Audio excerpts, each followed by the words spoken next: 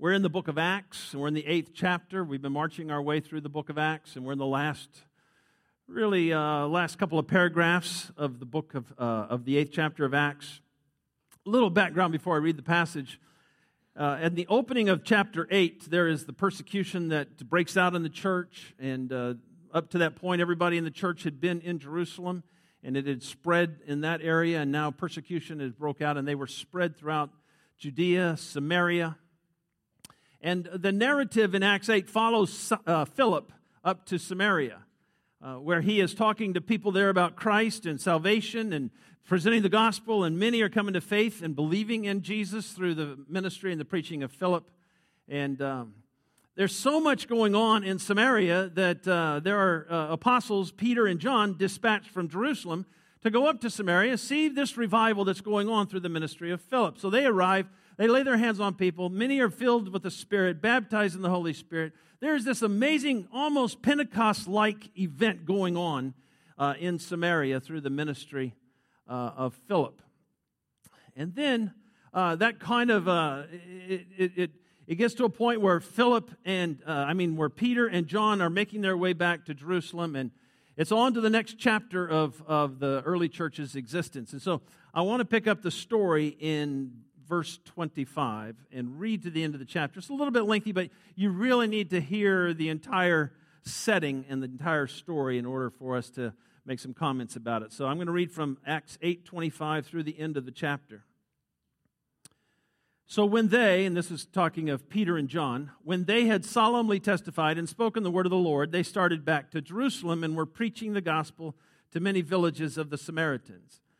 But an angel of the Lord spoke to Philip, saying, "Get up and go south to the road that descends from Jerusalem to Gaza. This is the desert road." This is a desert road. Luke, who is the Holy Spirit's scribe, if you will, for the book of Acts, felt compelled to let us know that this different way that Philip is going to be taking is a desert way. So verse 27, so he got up and went. And there was an Ethiopian eunuch, a court official of Candace, queen of the Ethiopians, who was in charge of all her treasure, and he had come to Jerusalem to worship. And he was returning and sitting in his chariot and was reading the prophet Isaiah. Then the Spirit said to Philip, "Go up and join this chariot." Philip ran up and heard him reading Isaiah the prophet and said, "Do you understand what you are reading?" He said, "Well, how could I, unless someone guides me?" And he invited Philip to come up and sit with him.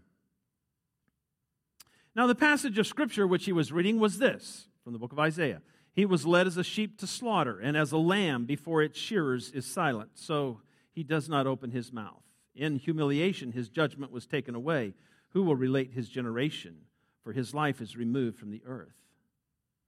The eunuch answered Philip and said, "Please tell me, of whom does the prophet say this? Of himself or someone else?" Then Philip opened his mouth, and beginning from this scripture, he preached Jesus to him, which the passage was all about. As they went along the road, they came to some water, and the eunuch said, "Look, water! What prevents me from being baptized?" And then a little explanation about verse 37. Verse 37 does not occur in all ancient manuscripts. And so if it is in your Bible, if you're reading from a different version than I am, or if it's in your Bible, it's probably bracketed as saying this is not in any of the original languages. We kind of believe that it was added perhaps in the Latin text when the scribe felt like it was necessary for clarification or something. In many versions, the NIV, for one, this verse is actually omitted. It just jumps from 36 to 38, and there's no 37. But here it is. Philip said, "If you believe with all your heart, you may." And he answered and said, "I believe that Jesus Christ is the Son of God." And he ordered the chariot to stop, and they both went down into the water, Philip as well as the eunuch, and he baptized him. When they came up out of the water, the Spirit of the Lord snatched Philip away, and the eunuch no longer saw him, but went on his way rejoicing. And a point I made a few weeks ago, when Jesus shows up, there's always rejoicing. But Philip, we're not sure how this happened, but he's kind of transported, Star Trek style, okay? All right? He's kind of beam me up Scotty from here to Azotus, okay? And as he passed through, he kept preaching the gospel to all the cities until he came to Caesarea. There's just a lot to unpack in there. We won't get to all of it, but I would encourage you to read this passage because it is so rich and so many things there. One of the first things that stands out to me is that the apostles Peter and John, they go back to Jerusalem, and we can assume that they go back the normal path. There'd be no reason for them not to. And Philip, the implication of the passage is that he was going to accompany them, but then this angel intervenes and tells him, you need to go a different way, and perhaps it requires an angel because of the message. You don't get to go the nice, easy way of Peter and John. You get to go the desert way. And you're going, if you know where Samaria is and where Gaza, his route is, Jerusalem is in between. And no, don't go to Jerusalem. I want you to go down on the coastal side, down to Gaza, where it's more desolate. Verse 27 simply begins with, so he got up and went. I say amen. He heard the word of the Lord. There was no bargaining with God. There was no complaining about the difficulty of the journey. No need for clarification.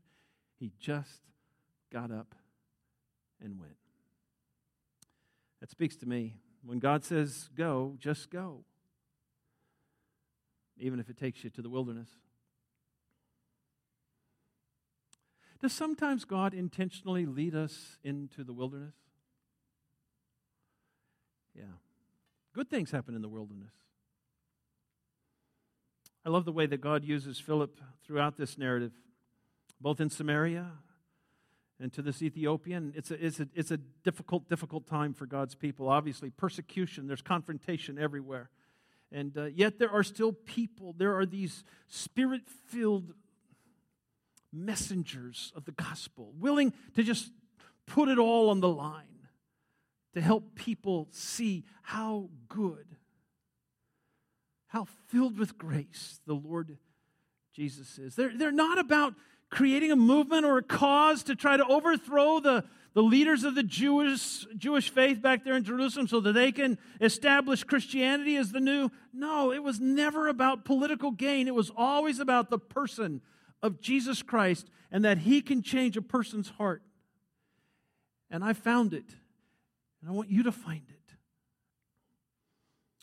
I mean, what does it take to be so Holy Spirit-led, so completely gospel-oriented that not even persecution can distract you, can't even get you off, can't even grab your attention? Aren't you glad we're not persecuted in the United States of America today? Aren't you glad that we'll never be persecuted in the United States of America today? I think it's critical that we understand what it is that keeps these folks who are enduring far worse than any of us have ever endured in this cultural context and are still laser focused on the gospel message of Jesus Christ because they're convinced He's the only hope we have. Two things come to mind. First, if you're going to be this kind of person, you got to be all in. There's no half-heartedness about it. There's something about persecution and confrontation to your faith that it demands. Either you're in or you're not. You're either all in or you're all not. And we hear about that when Jesus was talking about the end times in Matthew 24 and 25. He says a lot of the believers will be deceived because they're really not all in.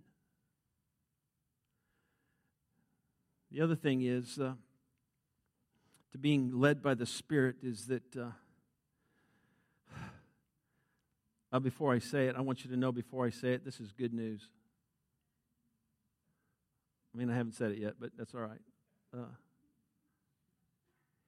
To be led by the Spirit means you don't get any input into the plans. Aren't you glad? Man, I'm glad I don't get any input. This is not about us bringing our good ideas and God bringing His good ideas and we'll work out a plan.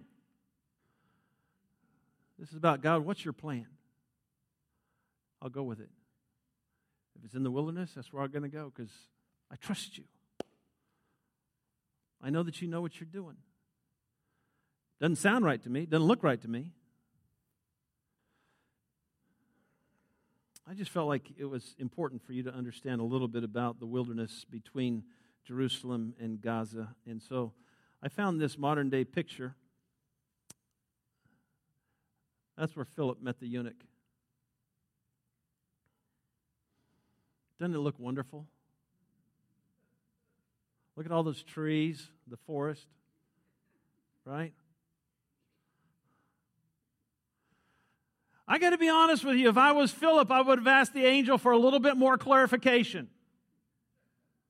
Could you just go back to the Father, make sure, right? Would you? No, you're a lot more obedient than I am probably, but I've learned this about God. One of the things that I can expect from God most of the time is the unexpected. He operates on a whole different way. He operates on a whole different level. He knows what is going to do and bring the best to my life. He knows what is the best for His people. He knows what is the best for His mission. And if I'll just walk in His Spirit and let His Spirit guide my steps and I can abide in the presence of the Lord God Almighty, that He will guide me into ways that are fruitful and meaningful. He may, for instance, He may ask me and lead me and just impress upon me that I should give money to someone when I don't have enough money for my family. Wouldn't that be great? Okay. And by doing that, He's going to use that in both families to work His change. He may lead you to leave a well-paying profession to fulfill His call in ministry, and you just are going to walk away from all that money in order to see God's Spirit use you in powerful, mighty ways. You may be just graduating from high school, and you got this full-ride scholarship to this school, and it makes you feel so good, and God is saying, I really would like for you to go to this school over here and pay your own way. He doesn't think like us. And He knows what brings the ultimate good to our lives, to His church, to the culture around us. I say this often, but I say it again today. There is no safer place to be than in the middle of God's will for your life. It's scary everywhere else. There is no safer place to be than in dead center middle of God's will for your life. But you never know where it's going to take you. One other thing about this journey of Philip's into the wilderness, I think sometimes we read the Bible too quickly, and we just, perhaps we've heard this story before. Yeah. I think you have to stop and ponder the context in which this story appears. In other words, he has just been in Samaria. And there has been this mighty, fruitful revival, ministry success like a pastor would dream of. I mean, he's just preaching and people are going, I want to know Jesus. He's praying with this person and this person and this person and this person, and they're all coming to faith, and it's just a mighty outpouring of the Spirit. And then the angel said, and if you were Philip, you're going, okay, now where can we take this to the next place? And the Spirit says, okay, I want you to leave this and I want you to go out into the desert where there's nobody. It'd be like telling Billy Graham, you got to go out to the desert. There's no people there. Just a reminder, we don't always know what God's up to. And if you read the whole context of these several chapters through the book of Acts, it begins to emerge what's happening here. God has this bigger plan than what happened in Samaria. He has a bigger plan that even what's happening to this Ethiopian in the desert, God is communicating something by how He is orchestrating the spread of the gospel in this infant stage of the church.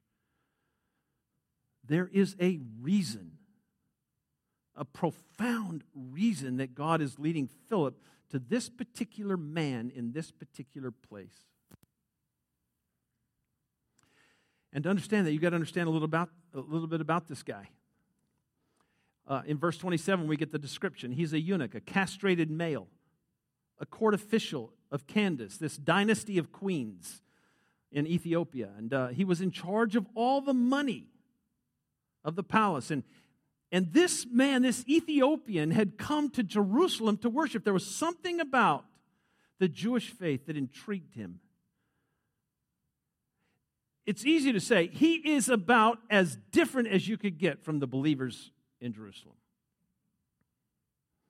And there's a reason. That's the point he's trying to make. He was from an area of the world we know today as Sudan. I like what Ryan Tannehill, Ryan, he's a quarterback. Oh, sorry. I knew I was going to do that, okay? Robert Tannehill, a Bible commentator, better to quote him, right? He observes this about the Ethiopian. He says, he is a very strong representative of foreignness within a Jewish context. He writes, he comes from the edge of the known world of the black race, is a castrated male, and probably, most likely, a Gentile. Did you know that Jews even had a law that prevented castrated males from coming into the synagogue? You don't get any more different from the makeup of this new church in Jerusalem than this Ethiopian. Philip had just come from Samaria. What did Jews think about Samaritans? Samaritans was a whole race of people that was created by the intermarrying of Jews and Gentiles, and Jews despised them. Extreme prejudice existed, and they felt rightfully so. And so you have this first expression of the persecuted church dispersing. You have this first expression into the presentation of the Gospels to the Samaritans, the despised ones of the Jews. Then you have this Ethiopian from the edge of the known world, this black man. He's the next convert. Then if you follow the story in chapter 9, we have this grace-hating Pharisee, Saul. He's the next convert. And then if you go to chapter 10, the next convert after that is the house of Cornelius, which was all Gentiles. Is God trying to tell us something? Put the 4 up there. Samaritans, the Ethiopian, the Pharisee, the Gentiles. None of them fit well into this Jerusalem body of the new believers of Jesus Christ. These are all not like us.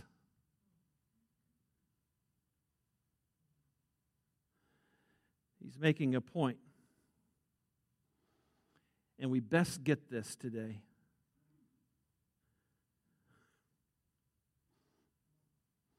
My church will be a church for all the nations. My church will be a church for all races, for all backgrounds.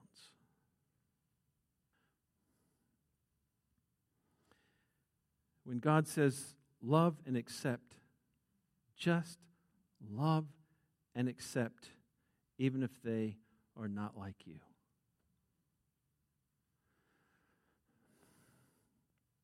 I mean,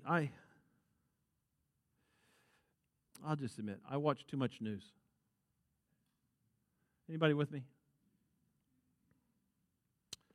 My heart breaks when I watch the news.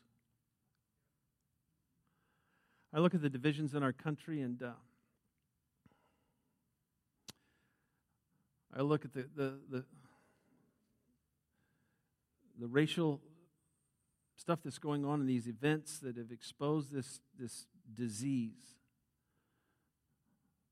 And then I see the situation seized upon in a way that communicates that we are going to capitalize on these events, and we are going to change the systemic problems of our culture. We have the power to change it all.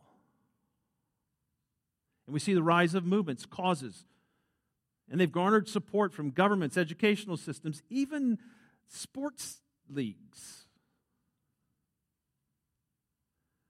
It's as if we as Americans have decided we can use the power of culture to enforce correction of systemic problems that exist because of the evil in the hearts of people.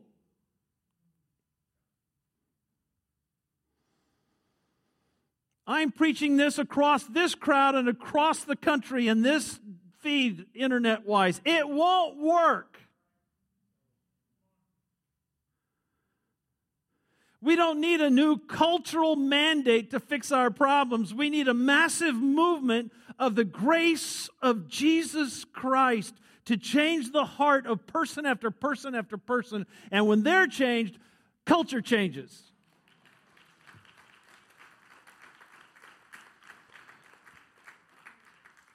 I knocked off my pack with that.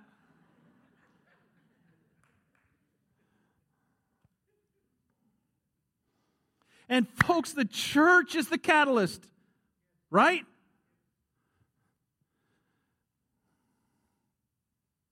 What God is saying in the way He chose to expand this church in these early days is that everybody's welcome. Everybody's loved.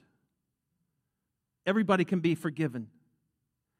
Everybody can know the matchless grace of Jesus Christ and the joy that only comes from Him. Everybody.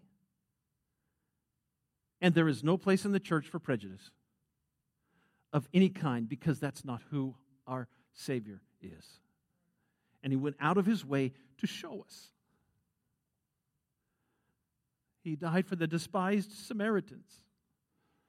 He died for the culturally distant African. He even died for the grace-hating, legalistic church person, the Pharisee. And He died for the outcasts, the Gentiles. He loves them, every one of them. And so do His people.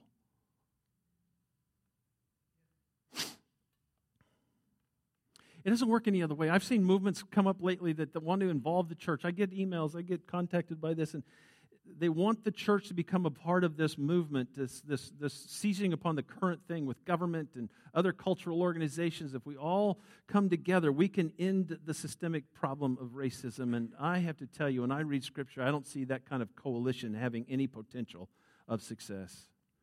Only Christ can change a person's heart.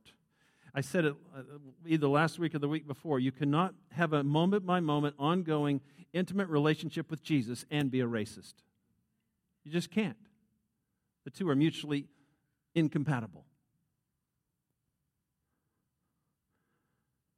The church, filled with changed hearts, will love all the peoples of the world. They will love no matter what class, race, gender, sinful past. The church loves them all and loves them into the saving, transforming grace of Jesus Christ.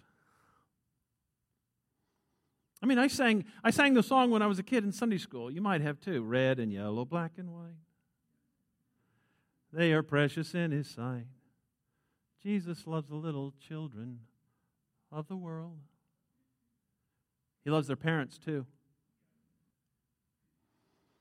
He loves us if we're poor or if we're rich, if we're fat, skinny, bald, or hairy. Amen?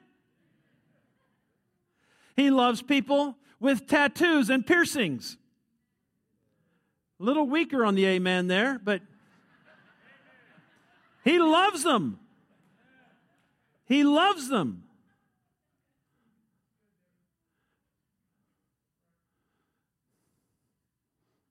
God loves them if they're gay.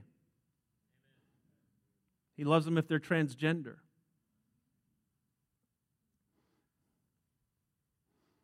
God loves Republicans.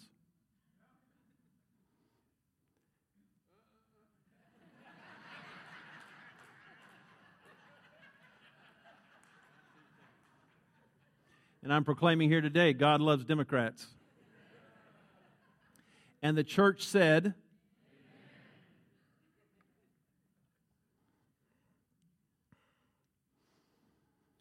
I would even say He loves Marxists and fascists. Aren't you glad He doesn't look at our past? He's just ready to come into each one of their lives and transform their hearts and give them a whole new future that's nothing like their past. He wants to come and bring His life into every person. And He expresses that intention through His people, the church. I think of this experience of Philip. It had to have been surreal for him. I mean, Philip was a Hellenistic Jew. In other words, he spoke Greek. He didn't speak Hebrew. So we have this Greek-speaking Jew in the middle of a wilderness talking to a black man sitting in a chariot. As he approaches, he hears the man reading from the prophet Isaiah out loud, and Philip asks him this simple question, do you know what you're reading? It would be an easy, normal question to ask, do you know what you're reading? And the man says, how can I know unless someone guides me? Come on, you must know. So could you get in my chariot with me and explain to me the prophet Isaiah? I got to tell you, this is an evangelism layup. Right? It doesn't get any easier than this. Not only that, the Ethiopians reading probably the Old Testament, that's all they had then, he's probably reading the passage of the Old Testament that is the best one for Philip to use to present the gospel about Jesus to him. Isaiah 52, 53, that whole passage in there. You see, when the Holy Spirit is leading, He will go before you. He will resource you. He will empower you with whatever is needed to carry out His plan. Philip just opened up the Ethiopian to the beauty of Jesus and just told him what words the Holy Spirit gave him. So when God says, tell him, just tell him. And let the Holy Spirit use you. I mean, some of you may be saying today, I wish I could have an evangelism layup. Or somebody would come to me begging, tell me how to find Jesus. Obviously, it doesn't usually work that way. But you got to look at what Philip had already done. Philip had already been obedient and gone to Samaritans where they had a bias against Jews also. And he was preaching the gospel there. And then when the angel said, go down the desert way, of course I'll go down the desert way because the angel told me to. When he says, go and talk to this black man sitting in this chariot, he says, of course I'll do that. And maybe in your relationship with somebody that you'd like to see come to faith, there's just this call of God right now for a step of obedience. It may not be time for the conversation. It may be time for the ministry and the love and the inclusion and the whatever He leads you to do.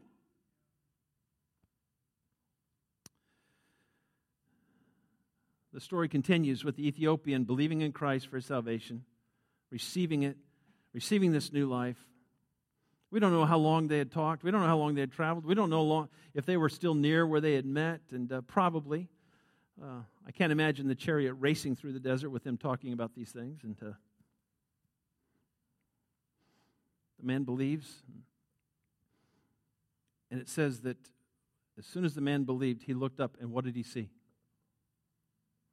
Water. Does that strike you as odd? Where are they? You saw the picture. When God is leading, He is providing. He's governing this whole process, and He has led Philip to this desert road to be there at the right time to hear this man reading of the prophet so that he can explain Jesus to him. And the Holy Spirit is giving Philip what to say. Then he moves the man to believe. And at this time, it just happened to be passing by water. And somewhere in the Ethiopian's past, he knew that meant I need to be baptized. And so, if you take a step back from this, you can say, only God can do this kind of thing. Only God could write this script, right? Only God could have them pass the pool of water at just the right time. I mean, don't you love God's stories? I just love God's stories. I hear them all the time from people in this church, and I have my own God stories. Isn't that great? This church has its corporate God stories. There's a story of, I'm going to tell you a couple of God stories. Is that okay? Like you have a choice in it, but no, okay. I love this God story, and I tell it before, but many of you know who this is, but there's these two people whose lives were far from God, and they both have these incidents that put them in the hospital.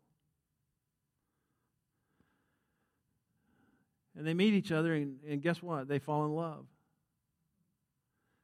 And they know they need some change, or they're going to not, I don't want the life that I've lived. And so they find their way to Grace Bible Church here in Georgetown, Texas, and we talk to them about who Jesus is and what Christ can do in their life. And Jesus changes their lives, and they get baptized and married the same week. I love God's stories. I love stories that I come away, only God can do something like that. I remember a story of a woman who came from out of state,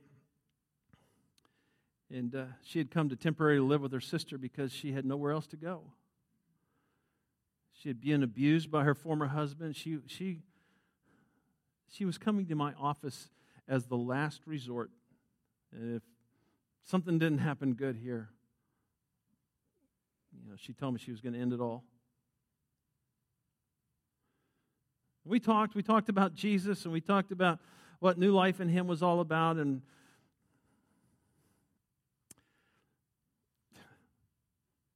let me ask you, have you ever seen someone and you look into their face and the word that best describes what you see is death?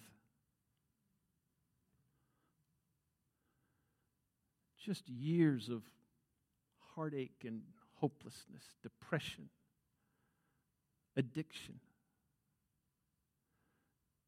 just constant death. That's what I saw when she walked in. At one point I asked, do you want to believe, and you want to pray, and you want to present your life to Jesus and just believe in Him for your salvation? She said, I want it more than anything. And we did, and she did. And I wish I had words to describe the change that Jesus can make in a person's life. But I don't. All I can say is where there was death was now alive. It was as if spiritual blood had started to flow.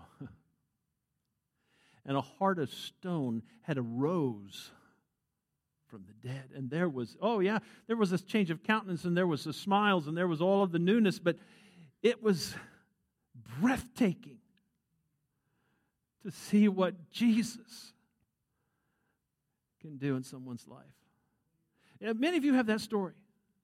You have that story where Jesus can just take you and in a moment's time change you.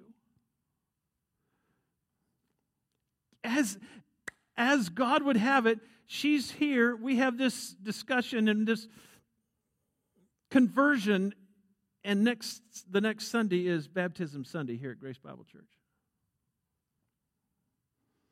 I said, do you want to be baptized? She says, I'm all in. Literally.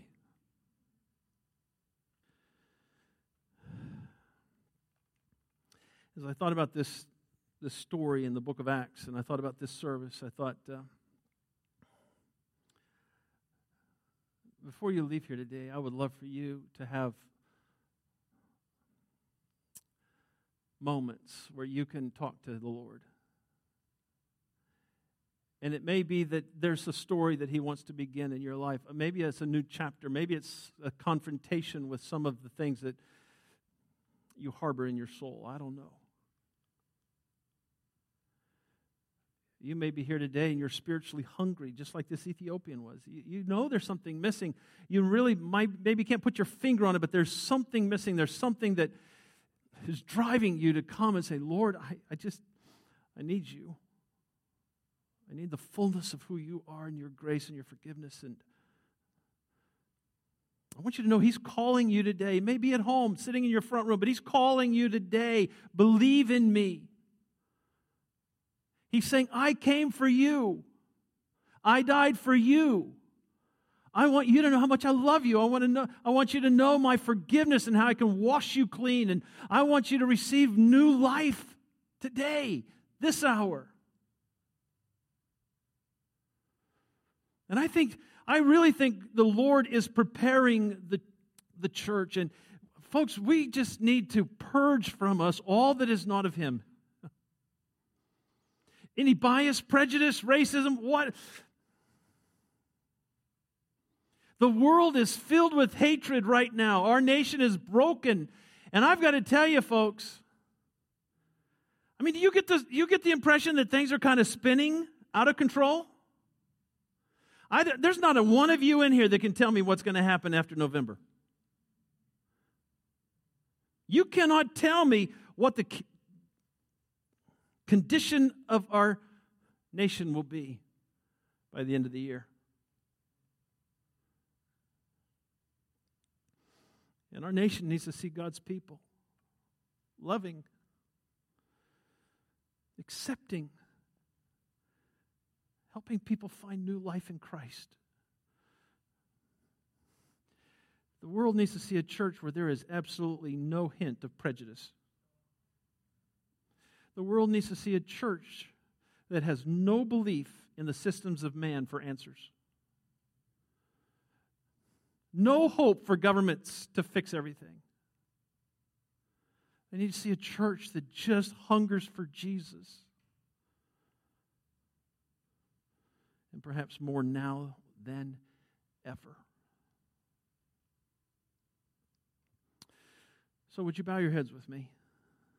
And instead of me just closing with a prayer, I'm just going to leave space here in the service. And the band's going to come. We're going to play some soft music. I want you, if you would, just to spend a moment with Him.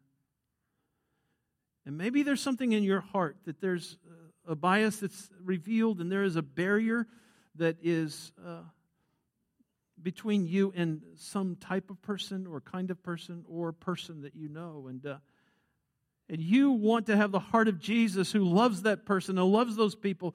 You want to have His heart so enriched in your heart, so embedded in you that there's just this flow of the expression. I want you to ask yourself, if you had been in the wilderness that day, would you have gone up to the chariot and talked to the Ethiopian? Confront it. Pray about it. So just spend some time with him, would you?